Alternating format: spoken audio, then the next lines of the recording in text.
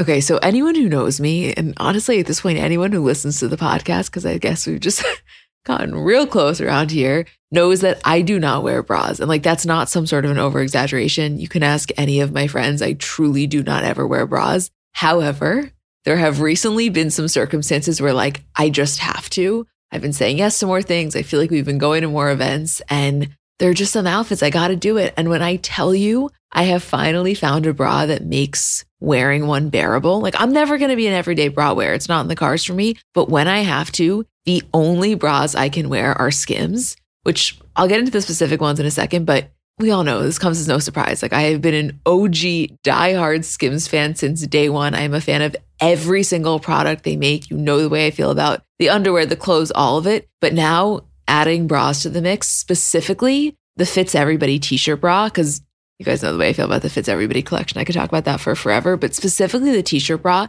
it's just so comfortable. I don't know, the straps don't dig into you. It's probably the only bra I've ever worn where when I get home, I'm not like dying to take it off, which I cannot express how massive of a feat that is for someone like me.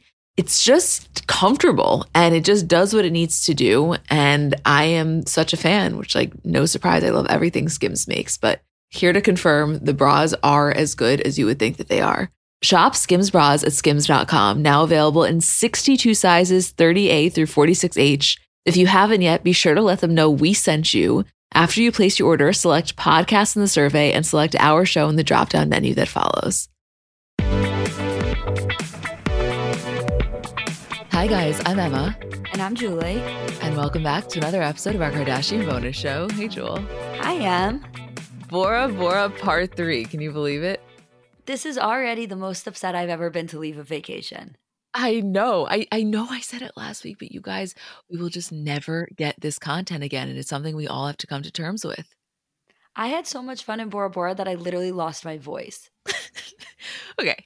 I don't know if anyone else feels this way, but when Julie came on to record today, and we haven't seen each other for like a week, I literally think it's the only week we haven't been together this entire year. I was so thrown off. Like, I don't know why. It sounds so different to me. Do you think it sounds that different or is it just me? I think it sounds different, but I also really like it. So like if people listen to this episode and they're like, wow, love Julie's voice this episode, like I'll probably stand outside and start like screaming to strain my voice because I feel like that episode of Friends where Phoebe has her like sexy, sick voice.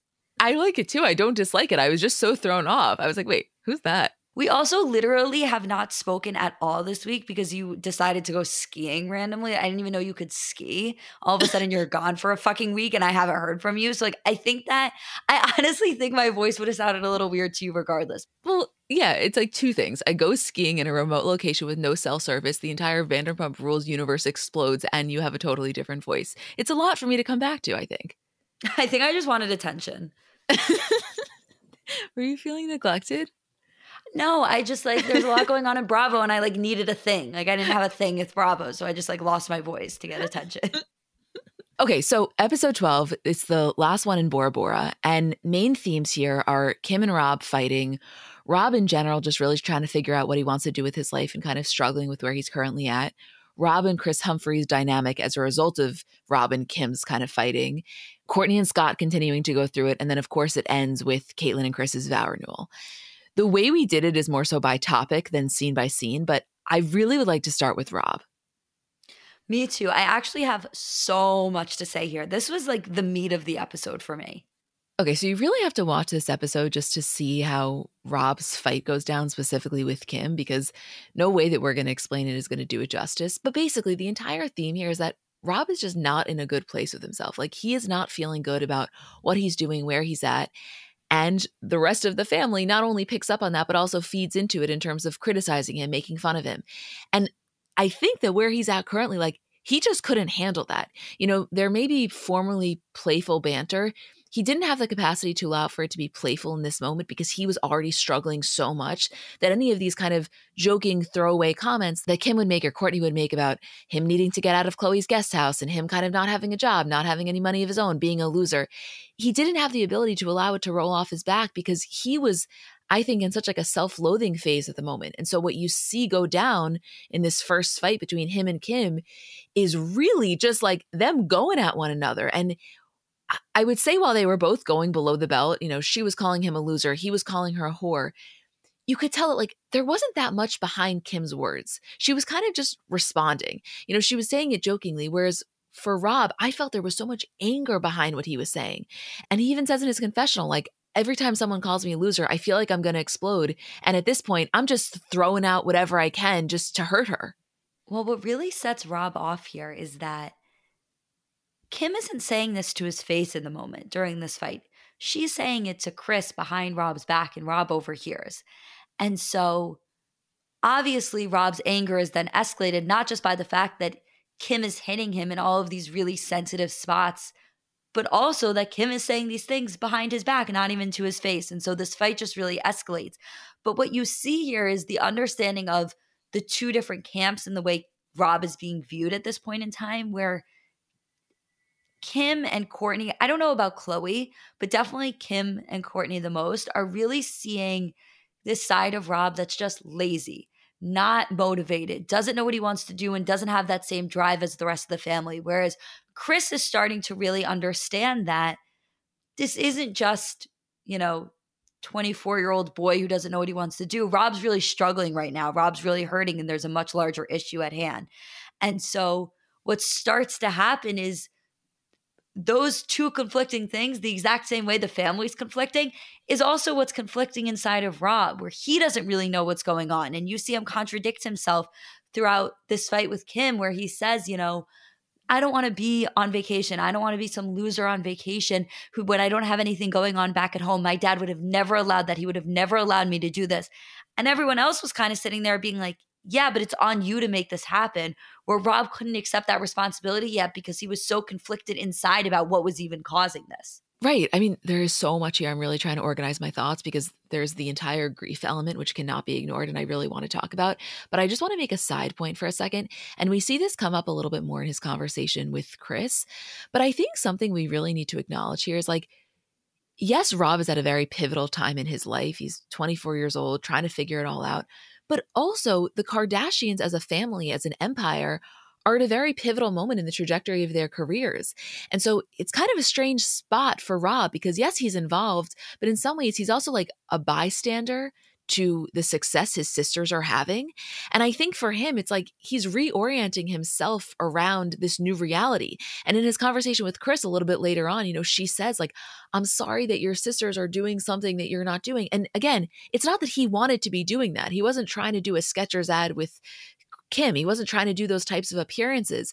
But I think in a way, it was like this very abrupt kind of realization that like they've kind of have it figured out and they're clearly on a path where they're going to make a lot of money. And I think that he felt a little bit almost left in the dust by that. Yeah, I think Rob felt very left behind. I think that he was feeling the sense of, if my dad was here, me and him would be on one path and the rest of the family would be on this other path that they're on.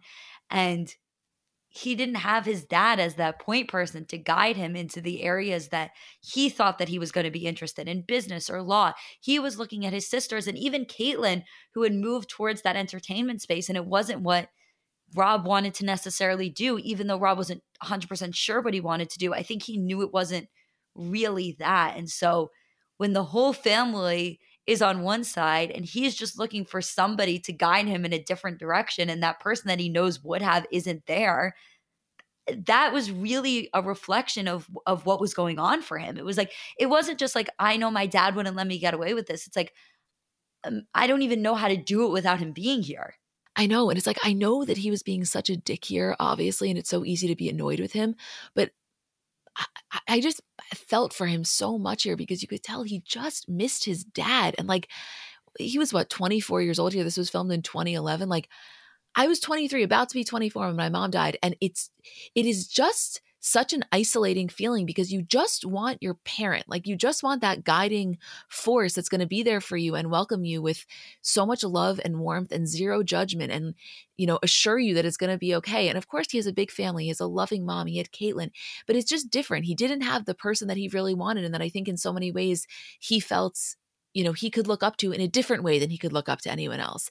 And so like, again, Robert passed away in 2003. I know this is 2011, but that means nothing to me. Like whether it's 8 years, 8 months, it doesn't matter. This was a guy who just clearly was fucking grieving the loss of his dad so badly.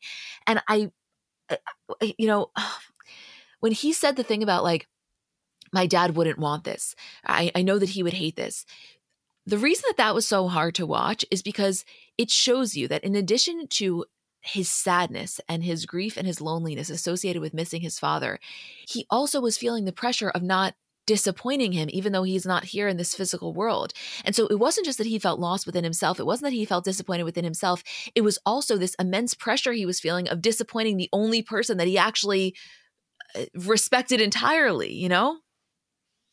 It was really, really difficult to watch. And listen, obviously the conversation of grief can't be ignored, not just because he was clearly grieving his father so heavily in this moment and so clearly looking for his guidance, but also I think the conversation about Rob and the mental health issues that he has struggled with over the years and the mental health issues you're seeing him struggle with in this moment is obviously very connected to the loss of his father. And, I think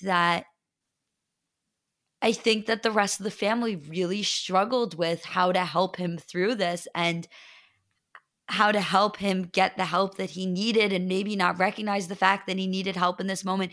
It was very difficult to watch because obviously when you're watching Rob during these episodes, you're watching it with a certain knowledge now. You're watching, having seen him go through so many different life events and so many different struggles. And now you're watching him in Bora Bora really not knowing what to do with his life and really missing his dad and really lashing out. And you're able to kind of put the pieces together.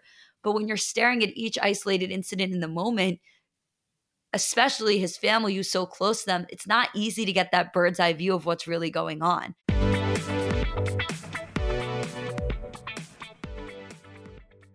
Shout out to Astepro for sponsoring this episode and providing me with free samples.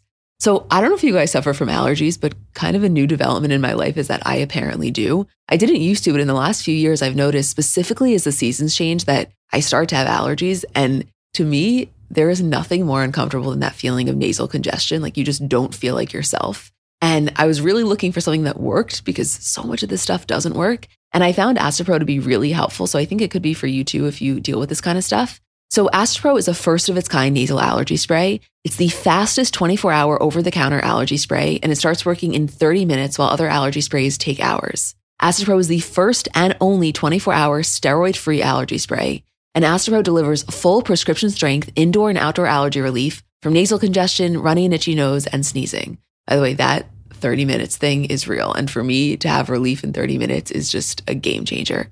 Get fast-acting nasal allergy symptom relief with Astepro. Go to asteproallergy.com for a discount so you can Astepro and go today. ASTEPRO allergy.com. Astepro and go. Use as directed for relief of nasal congestion, runny nose, sneezing, and itchy nose due to allergies.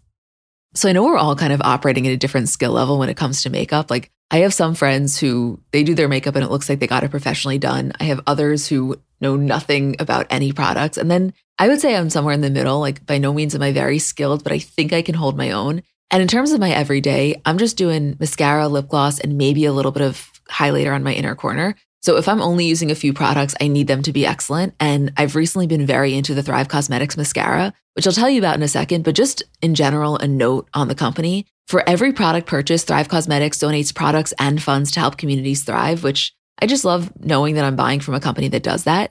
And in terms of their mascara, so it's the Liquid Lash Extensions mascara. You guys have seen that. It's the viral turquoise tube. I saw it all over social media before I ever started using it. And it's a unique formula that creates tubes around each eyelash to lengthen them. It's also super easy to remove. So it slides right off with warm water. It doesn't leave smudges. And the ingredients are really nourishing. So they support longer, stronger, and healthier looking lashes over time. It really just gets the job done. Like you will see what I mean when you try it. Refresh your everyday look with Thrive Causemetics, luxury beauty that gives back. Right now, you can get an exclusive 10% off your first order at thrivecausemetics.com/CBC. That's Thrive Causemetics, CAUSEMETICS.com/CBC for 10% off your first order.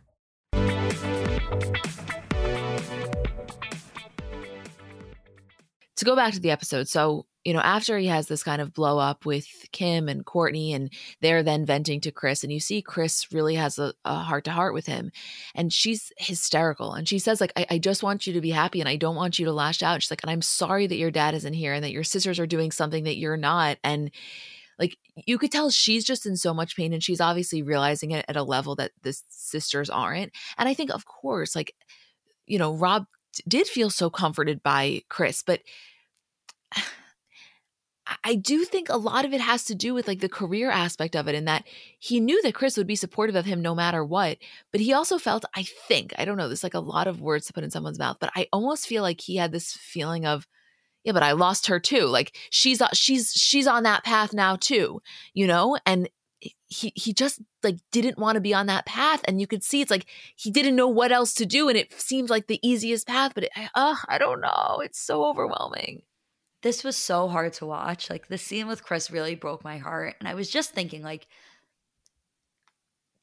there's been so much with Rob over the years. Like so many conversations that have occurred in front of the public eye about Rob being a loser, Rob not having any motivation, Rob not knowing what to do with his life, Rob needing to get out of Chloe's guest house, Rob living off the rest of the family, Rob mooching off of everyone, Rob in China, Rob, whatever it is. It was a lot of different things. And I just in this moment was watching the way Chris was breaking down, not really knowing what to do with Rob, and realizing like no one knew how to help him. Like this wasn't something that could just be solved by snapping your fingers and telling Rob to get his life together. Like this was a much deeper issue. And the struggle that Chris was having as a mother, watching her son struggle and not knowing the best way to approach it, just broke my heart because, it's really easy to say as an outsider what to do in that moment. And that's what you were seeing Kris Humphries doing, saying to Chris, do you mind if I put hands on your son? Like, you know what you need to do? You need to give him tough love. You need to kick him out on his ass out of Chloe's house and let him figure it out. But that's not what Rob needed. Rob was really, really struggling, and no one knew what was best for Rob in this moment. And Rob didn't know what was best for Rob in this moment. And so all of those conversations that the family is eventually going to have about what to do with Rob, I'm just looking at this moment going like, no one knows what's best for him. How do you help somebody in this moment like this? No one knows what the right thing to do is. And I felt so upset for Rob, and I felt so upset on behalf of Chris because that struggle of what to do about your child is like so deep and painful to watch. Right. And I think on top of it, just the fact that very conversation was happening, like the idea of, quote, what to do about Rob, that in and of itself is very troubling for the person that's being talked about, because even though people are coming at it from the angle of true support and love, you still feel like you are this like problem that is needed to be dealt with. I remember having this one conversation with my therapist where I said, like, I feel like I'm having a failure to launch. I forget when it was. It was at some, transition time in my life. And I was expressing to her like the fact that I could tell these conversations were happening around me, like hearing my parents say something to their friends about like, and what are we going to do? Like it makes you feel almost as like you're in a glass box, but I think is, even though it's coming from a place of love, can actually almost worsen the situation. Cause then it feels like the pressure is on kind of. Yeah. And I think it's really difficult when you yourself don't know and everyone else is kind of looking at you. And this is what was clearly happening with Rob, where everyone was looking at him saying, what are you going to do? And he was looking at everyone else saying, what am I going to do? And so when no one knows what's going on here, and then you take on top of that the fact that this was for Rob more than just an issue of motivation, more than just an issue of not knowing, this was really deep stuff that was going on. It creates a real problem that needed to be solved very delicately. And that's not easy to do. It's not easy to do for anybody, let alone doing it in front of the entire world. No, totally. And then on top of it, which I know is the least significant in terms of this whole conversation, but just to center it back to the episode and to get into the next theme, you have Kris Humphries walking in like as though he knows the exact way to handle it, which then turns into a conversation Kim needs to have with him of like, listen, I know you love me and are being protective over me and are not thrilled with the way that Rob's acting, but like, this is my brother. And I thought that it was interesting that Courtney had to be the one to say to Kim, I know that Chris is coming from a place of loving you and being protective over you, but like, you basically got to tell him to chill. Let's all do a mental exercise. Think of the literal lowest moment of your life. Like really envision yourself there. And then imagine Kris Humphries trying to give you advice in that moment. No, I was ready to kill him. But like, but that just goes to show how blinded Kim was by this whole thing. Because like, to me, Chris Humphries in this moment not only was overstepping regardless of who he was, but overstepping in a way where I would have been like, who do you think you are? Like, who do you think you are coming in and telling my mom what she needs to do about her son? Who do you think you are telling Courtney about the Ferber method? Like, to me, I'm watching Chris in this episode, and here's where I felt like I was going crazy with everything is I'm watching Chris in this episode, and I actually think out of all 3 of the episodes, he's the most annoying in this one because like he's really getting involved where he doesn't belong. He's really giving like unwarranted advice, and as he's doing this, everybody else is starting to come around on Chris. And I'm like, wait a second. Come around on Chris at a few episodes ago, fine, when he's roughhousing and being a little annoying. Like, we can all get over that. But now he's messing with your family dynamics and giving you as a parent advice. And we're supposed to be like, yeah, well, Chris Humphries really isn't that bad. I went to this trip unsure. And now, you know what? I really think he's a good guy. Like, wait, are we all watching the same thing? No, I fully felt like I was being gaslit this episode. And it wasn't even by Kris Jenner because she was so aligned with Kim on this track she wanted her to go down of marriage and kids that I didn't even trust her view entirely. It was more so Kourtney. I felt like Kourtney was the most trustworthy narrator we had in this entire Kris Humphries saga because she wasn't going to sugarcoat anything. We know that she's hands down the most easily annoyed Kardashian.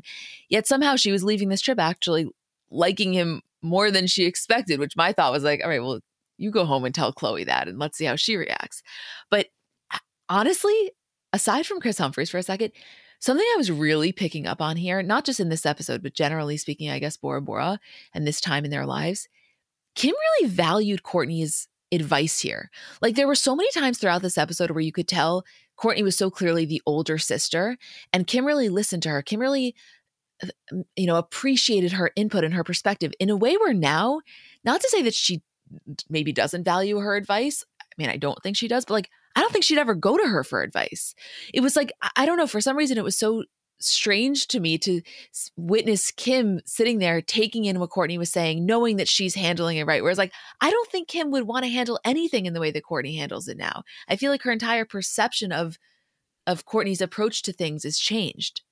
Yes and no, because when Kim and Pete were dating and she was talking about the timeline of, when to introduce him to the family, when to introduce him to the kids, all of these different steps that she was taking for the first time as somebody who was dating after her divorce, she really looked at Kourtney as a parent in dealing with those things and really said, multiple times, like, my big joke with Kourtney is that she goes through something first and then I go through it after. And so I do still think that there's that piece of Kim that she holds on to as like the little sister of Kourtney. And what I was picking up on here and what I'm picking up on in those scenes where it's just Kim and Kourtney talking about parenting advice, talking about what to do following a very long relationship with kids is that when Khloe's not there, the whole dynamic changes.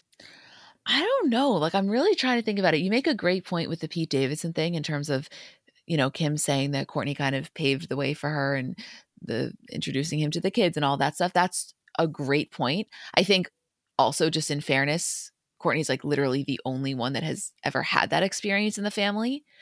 It's not like she even could go to anyone else. You know what I mean? Like, whereas if someone else did, I think she maybe would have gone to them. But I don't know. Just generally, there was like, I don't know if it was an admiration to, there was just something different. I mean, a lot of things different, but I'm trying to pinpoint exactly what it was. To me, it was just like a difference in the way that Kim views herself in comparison to Kourtney is maybe the way to put it. You know what it was, I think? I think that when it's Kim going to Kourtney for something, that dynamic still exists.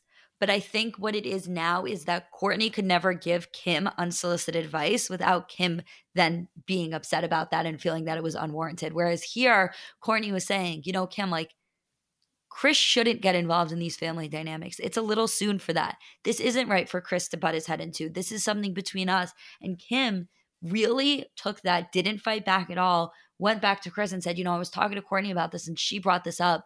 And I think she's right. Whereas now, if this were to happen, Kim could totally go to Kourtney and say, I'm having this issue with, moving on after Kanye in terms of the kids. How did you do this? Whereas if Kourtney was standing somewhere and saw the way Kim was handling something and went over to Kim and was like, you should do this, Kim would freak out. That's what it is. That is exactly what it is. I think it's the unsolicited nature of this advice and then Kim's willingness to receive that. Whereas now that type of unsolicited advice, I think would be met with so much annoyance from Kim. And I think for her, she would feel that it was fitting into the exact pattern of Kourtney's judgmental nature that she has, built in her head.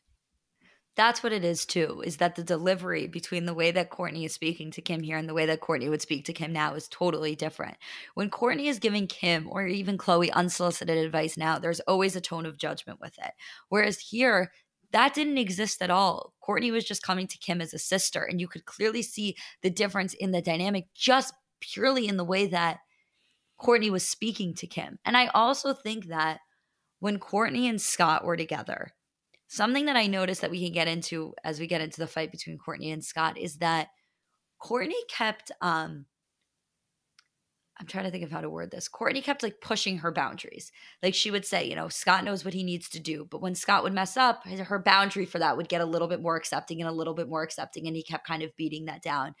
And I think that there was such a lack of judgment towards Kim and towards other people because she wasn't standing her ground as firm as she wanted to. And so she had no right to put that onto other people. I think once her relationship with Scott ended, it was like, wow, I put myself through some bullshit. I will never do it again. And if anybody else does that too, I'm not going to allow them to, which then comes off with a tone of judgment where I don't actually think that's what Kourtney intends on doing.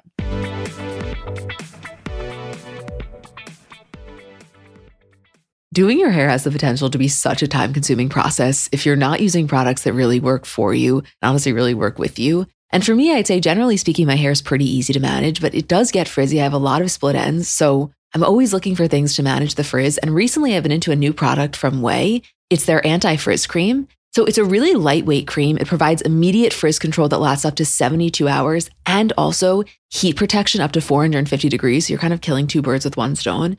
Then the thing I really like about it is that it helps reduce and repair split ends while quenching dry hair with intense hydration. So you can feel like it just feels good on your hair. For me, I get out of the shower, I always spray in the leave-in conditioner. I've told you guys about that before, but I love it. A little anti-frizz cream and you're good to go. I love a lot of things from OUAI, but I like their detox shampoo. I don't use that every week, maybe once a week, maybe once every other week, but I feel like it gives my hair a really, really good clean. Frizz-free up your schedule with OUAI. Go to THEOUAI.com and enter promo code CELEBS for 15% off any product. That's THEOUAI.com, promo code CELEBS.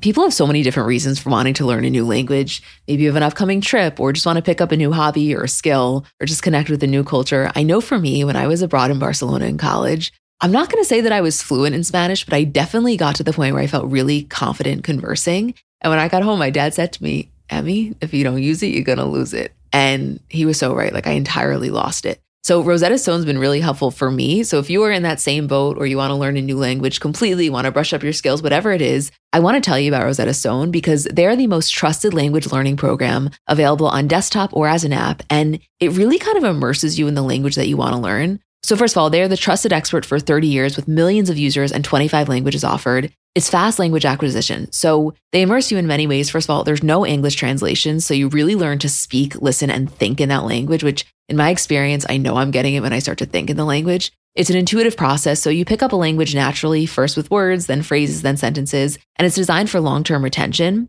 Also, in terms of speech recognition, they have a built-in true accent feature that gives you feedback on your pronunciation, and it's convenient. So desktop and app options with audio companion and the ability to download lessons offline. And it's an amazing value. You're getting lifetime access to all 25 language courses Rosetta Stone has to offer for 50% off, which is a steal. Don't put off learning that language. There's no better time than right now to get started. For a very limited time, Comments by Celebs listeners can get Rosetta Stone's lifetime membership for 50% off. Visit rosettastone.com/comments. That's 50% off unlimited access to 25 language courses for the rest of your life. Redeem your 50% off at rosettastone.com/comments today.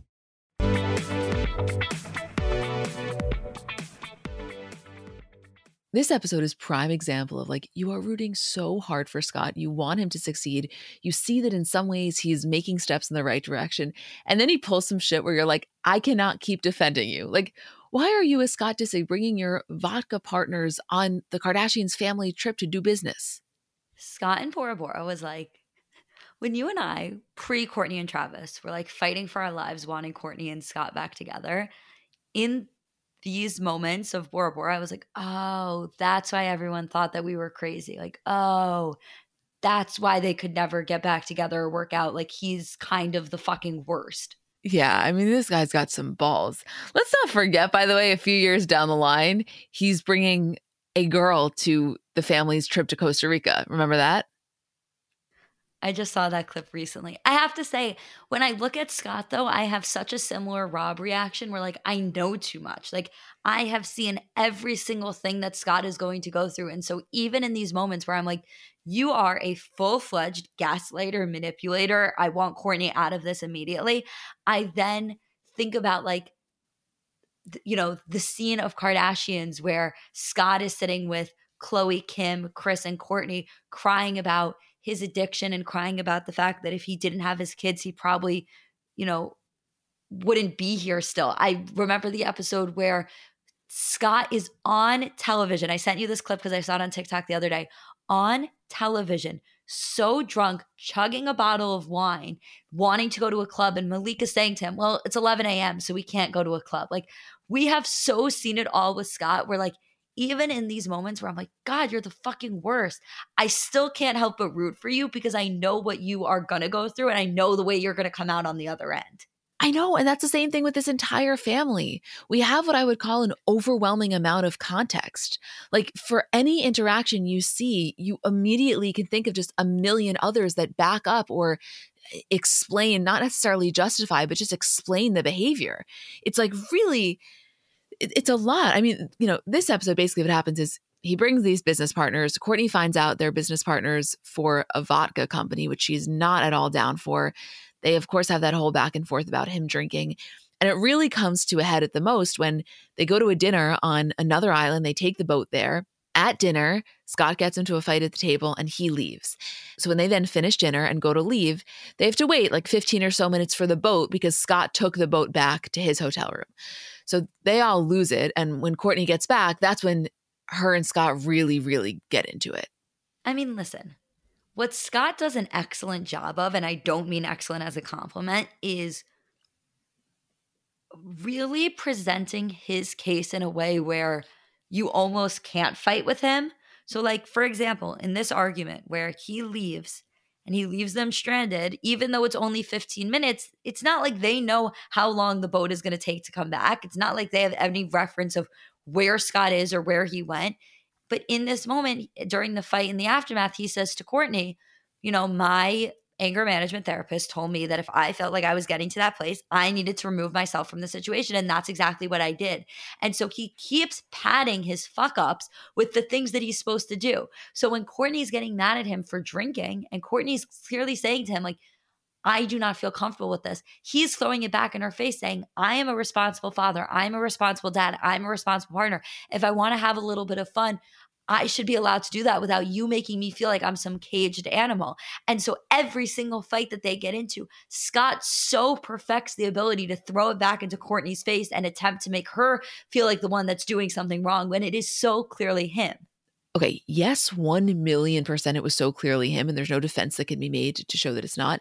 At the same time, though, because I think it's worth mentioning, in this episode, it was so evident just their inability to communicate during these situations and the way in which they would interact with one another, how it really escalated the situation. Like, Courtney has this real, like, inherent dismissiveness about her, even when she's upset.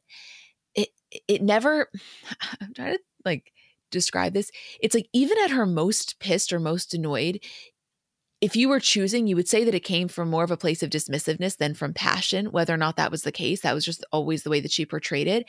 And it was like definitely not something Scott responded well to. So they really had no ability to productively handle these moments. And it only escalated and like made the situation so much worse.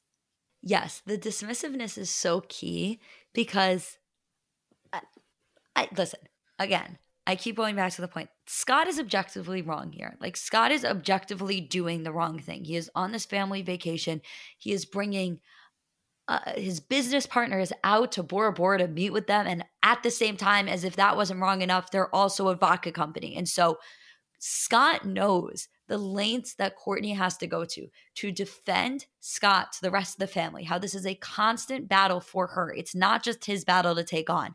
And so what he's going to do is then drink around the family and blatantly show the fact that he's investing in a vodka company in front of them, causing Kourtney to have to defend him more. Like, he just creates these scenarios for himself and for Kourtney. But what happens with the dismissiveness is that Scott gets to the point where he wants to fight it out. Whether or not that's a good thing, he wants to have that argument. He wants to fully talk it out.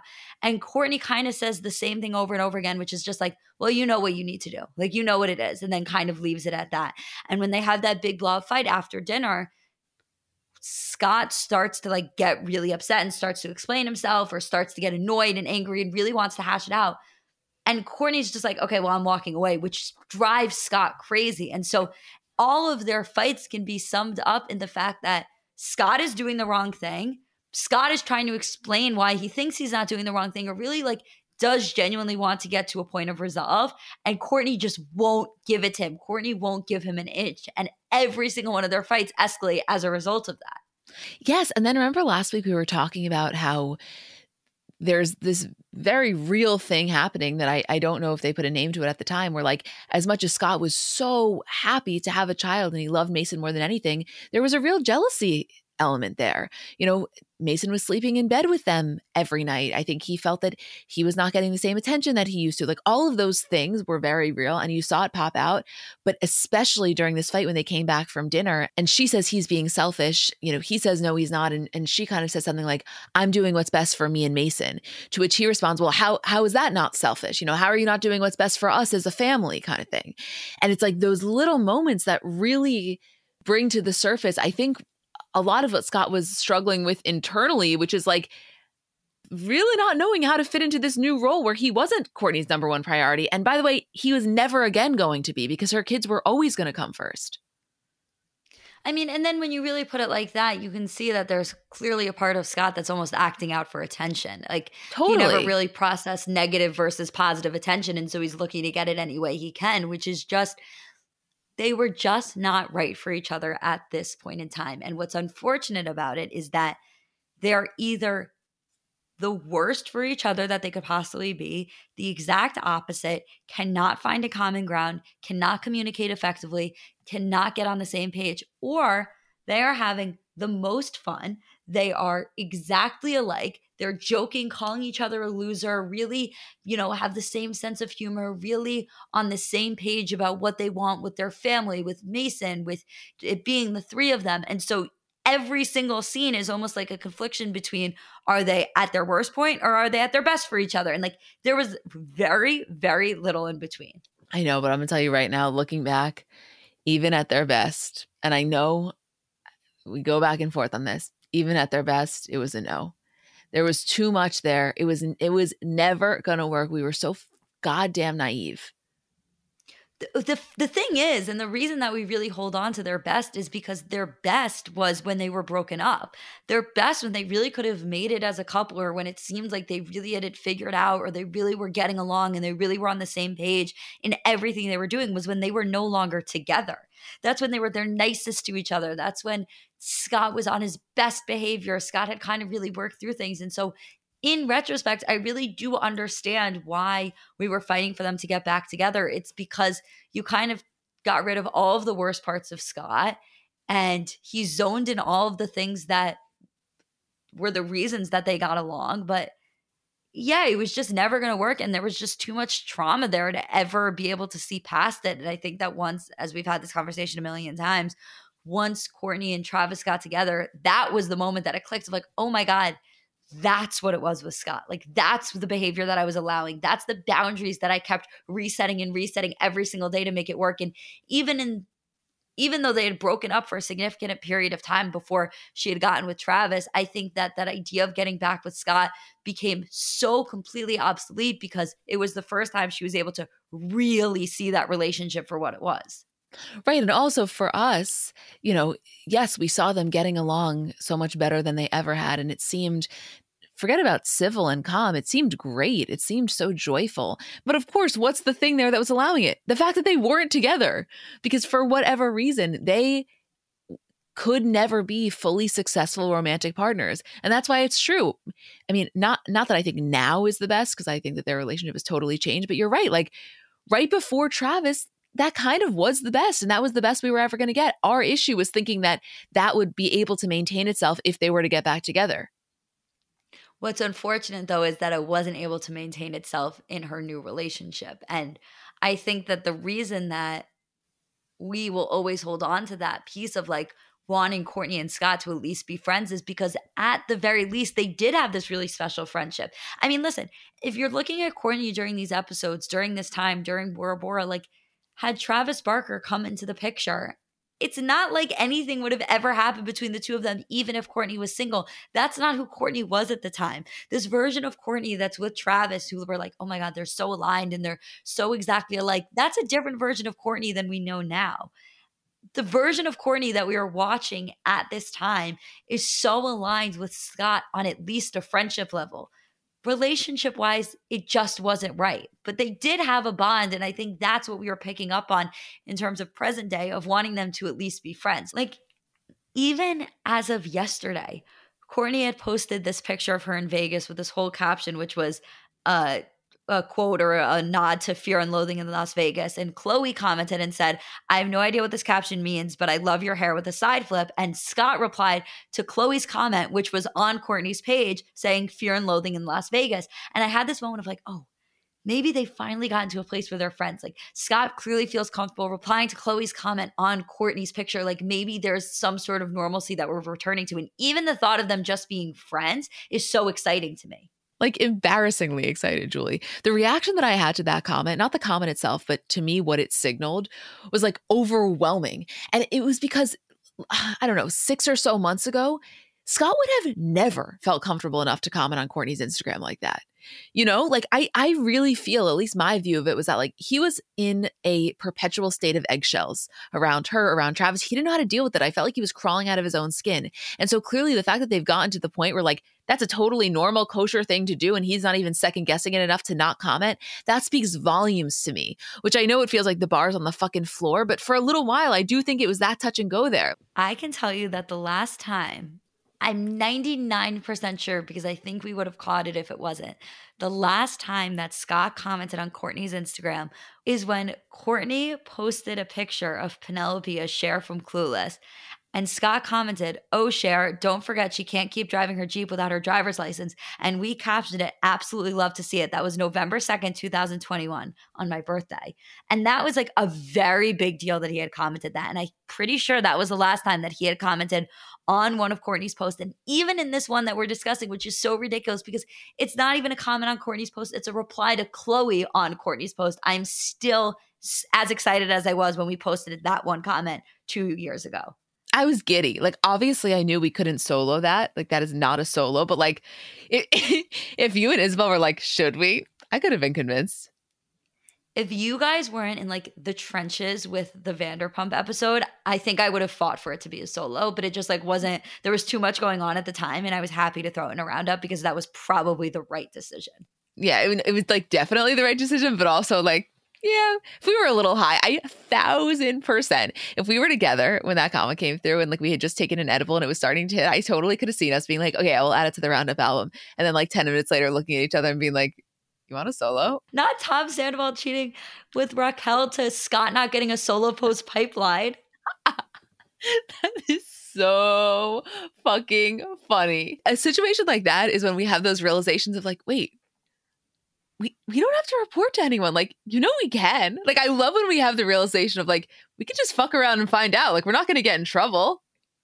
No, when we remember that, like, it's just the three of us and like, that's it. Like, there's no other accountability. It's almost like scary. Like, I almost have to pretend that there's somebody above us for like the sake of like not fucking around and finding out too often. I know. I know. It's just, but I think that really comes into play though when we like want to make a caption something that like is objectively hilarious if like you're us or like understand our inside jokes. And maybe even I would go as far as to say like a lot of the podcast listeners at this point, but like to your average person that's following the page, they wouldn't know that we were making a caption that needs to be read in my dad's accent. But we forget that sometimes, you know? Your dad's accent, you're right. We definitely can't caption that. But I do think that we could lean into a little bit more with like a niche, not super niche, but a more niche nod. Because I think sometimes when we're putting up a caption and we're putting up a post, we're like, well, most people won't get it. But I think that if like we cater to the percentage of people that will find it overwhelmingly hilarious, then like let's lean in a little bit more. Why not? We have nobody to report to, remember? Yeah, I remember. Yeah, we could lean in a little more. I'm down for that.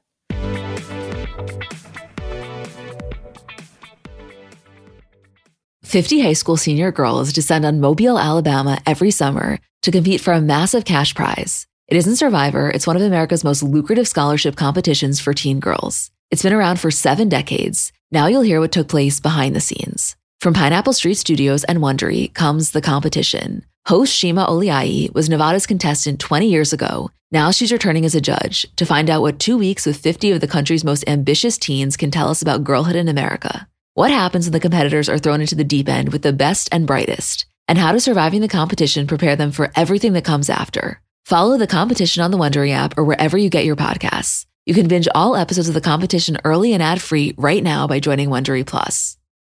Live Nation presents Concert Week. From now through May 14th, get $25 tickets to over 5,000 summer shows. That's up to 75% off a summer full of your favorite artists, like 21 Savage, Alanis Morissette, Cage the Elephant, Celeste Barber, Janet Jackson, Meghan Trainor, New Kids on the Block, Sean Paul, Sum 41, Whitney Cummings, and many more for way less. Grab your tickets now through May 14th to see all of the artists you love all summer long for just $25 each. Visit livenation.com/Concert Week to buy now. That's livenation.com/Concert Week to buy now.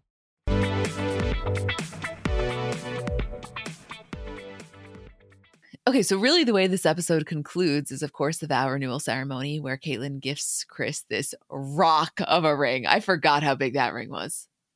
Oh my God, that really took my breath away. Where is that ring? I don't know, but we got to find it. And of course, we then have Kris Humphries taking Kim on this romantic sailboat. They're saying, I love you. It's like the whole thing is out of a movie, and you really can't believe again that this is Kim Kardashian as we know her today. We then have them leaving Bora Bora. Again, what I said earlier about, them all saying that they actually enjoyed Chris more than they expected to. And then, again, the most seamless transition into next week's episode where Kris Humphries goes golfing with Kaitlyn and on the course asks her permission to marry Kim. You know what part of this episode really took me out? The aftermath of Kourtney and Scott's fight from the night before when, he leaves everybody stranded with the boat and they're still mad at each other the next morning. And Scott's kind of trying to move past it. He's like, oh, I just want to go swimming with everybody. Like, come on, doll. And she's like, you're such a loser. Like, don't wake up Mason. Like, she's really like going in on him because she's obviously still upset about like everything that Scott has done wrong. And Kris Humphries comes in and is like, yeah, what's all that about? And Kourtney like goes in and starts to explain, it's like, Scott just hates it when I call it a loser, so I keep doing it because he's so annoying, whatever. And Kris defends Scott, and Kourtney has this moment of like, I really decided that I'm a fan of Kris Humphries because he couldn't say anything negative about Scott. And it's like, that's what's going to make you do it. Scott is objectively wrong. Kris won't say a negative word about him. And then you're going to switch your entire opinion of Kris Humphries for defending the person who's objectively wrong in this situation. And it's not that I thought that that was a wrong thing for Kris to do. I appreciated Kris in that moment.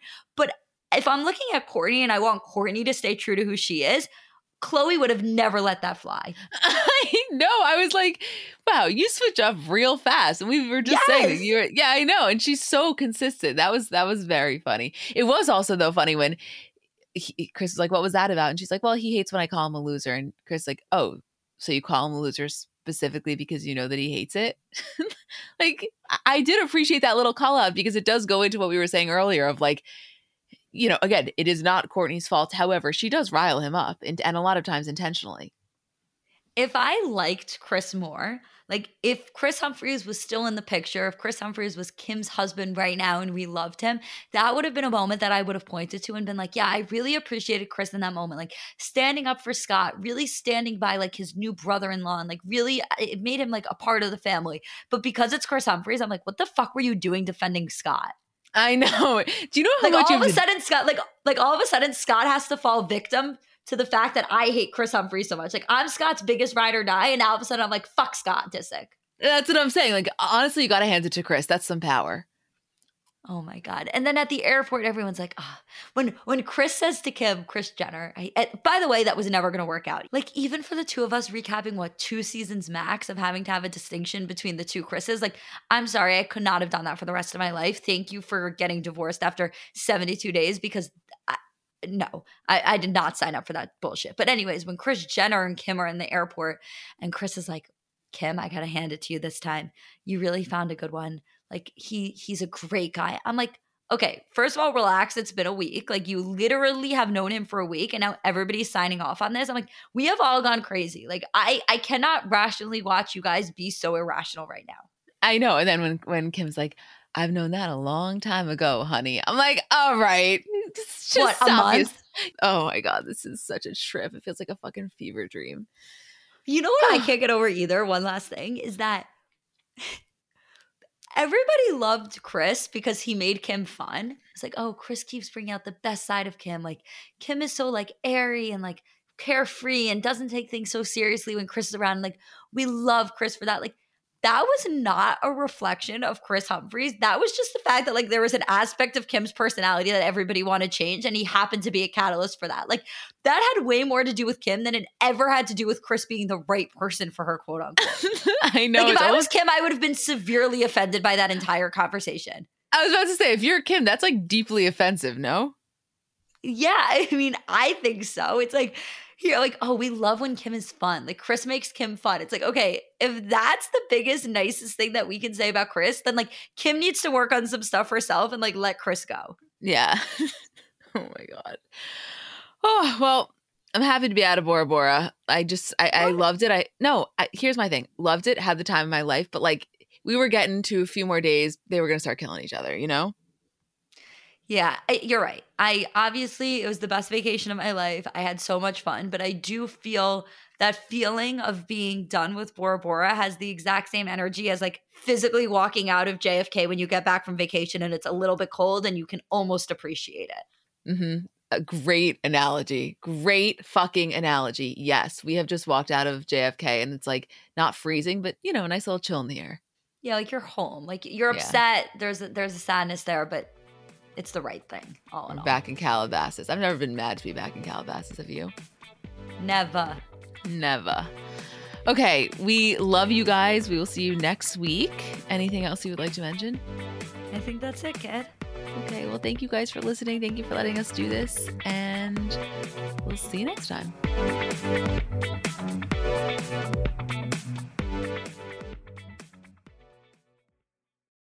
So I'm a big fan of transparency across all aspects of life. Like, generally speaking, there's pretty much nothing I wouldn't rather be told straight up. But specifically when I'm buying something or paying for a service, I just want to know what I'm getting myself into. And oftentimes there can be so much nonsense or so much yada yada. For example, sneaky terms hidden in the fine print of contracts, or bills that randomly go up without properly alerting you, or budget airlines with cheap fares but then exorbitant fees to make up for it elsewhere. And we just should not need to be dealing with this type of yada yada in our lives. And yes, you could read every single word of every single contract, and that's one way of avoiding it. Or you can go with the trusted brand like Metro by T-Mobile that helps you to get ahead and not pull you back. That's right. You don't take yada yada from life, so don't take yada yada from your wireless provider. Metro by T-Mobile has no contracts, no credit checks, no surprises, and nada yada yada, which honestly gives so much peace of mind. Like, you shouldn't have to compromise for an okay option with sacrifices when you really deserve that full transparency. Stop by one of over 6,000 Metro stores nationwide.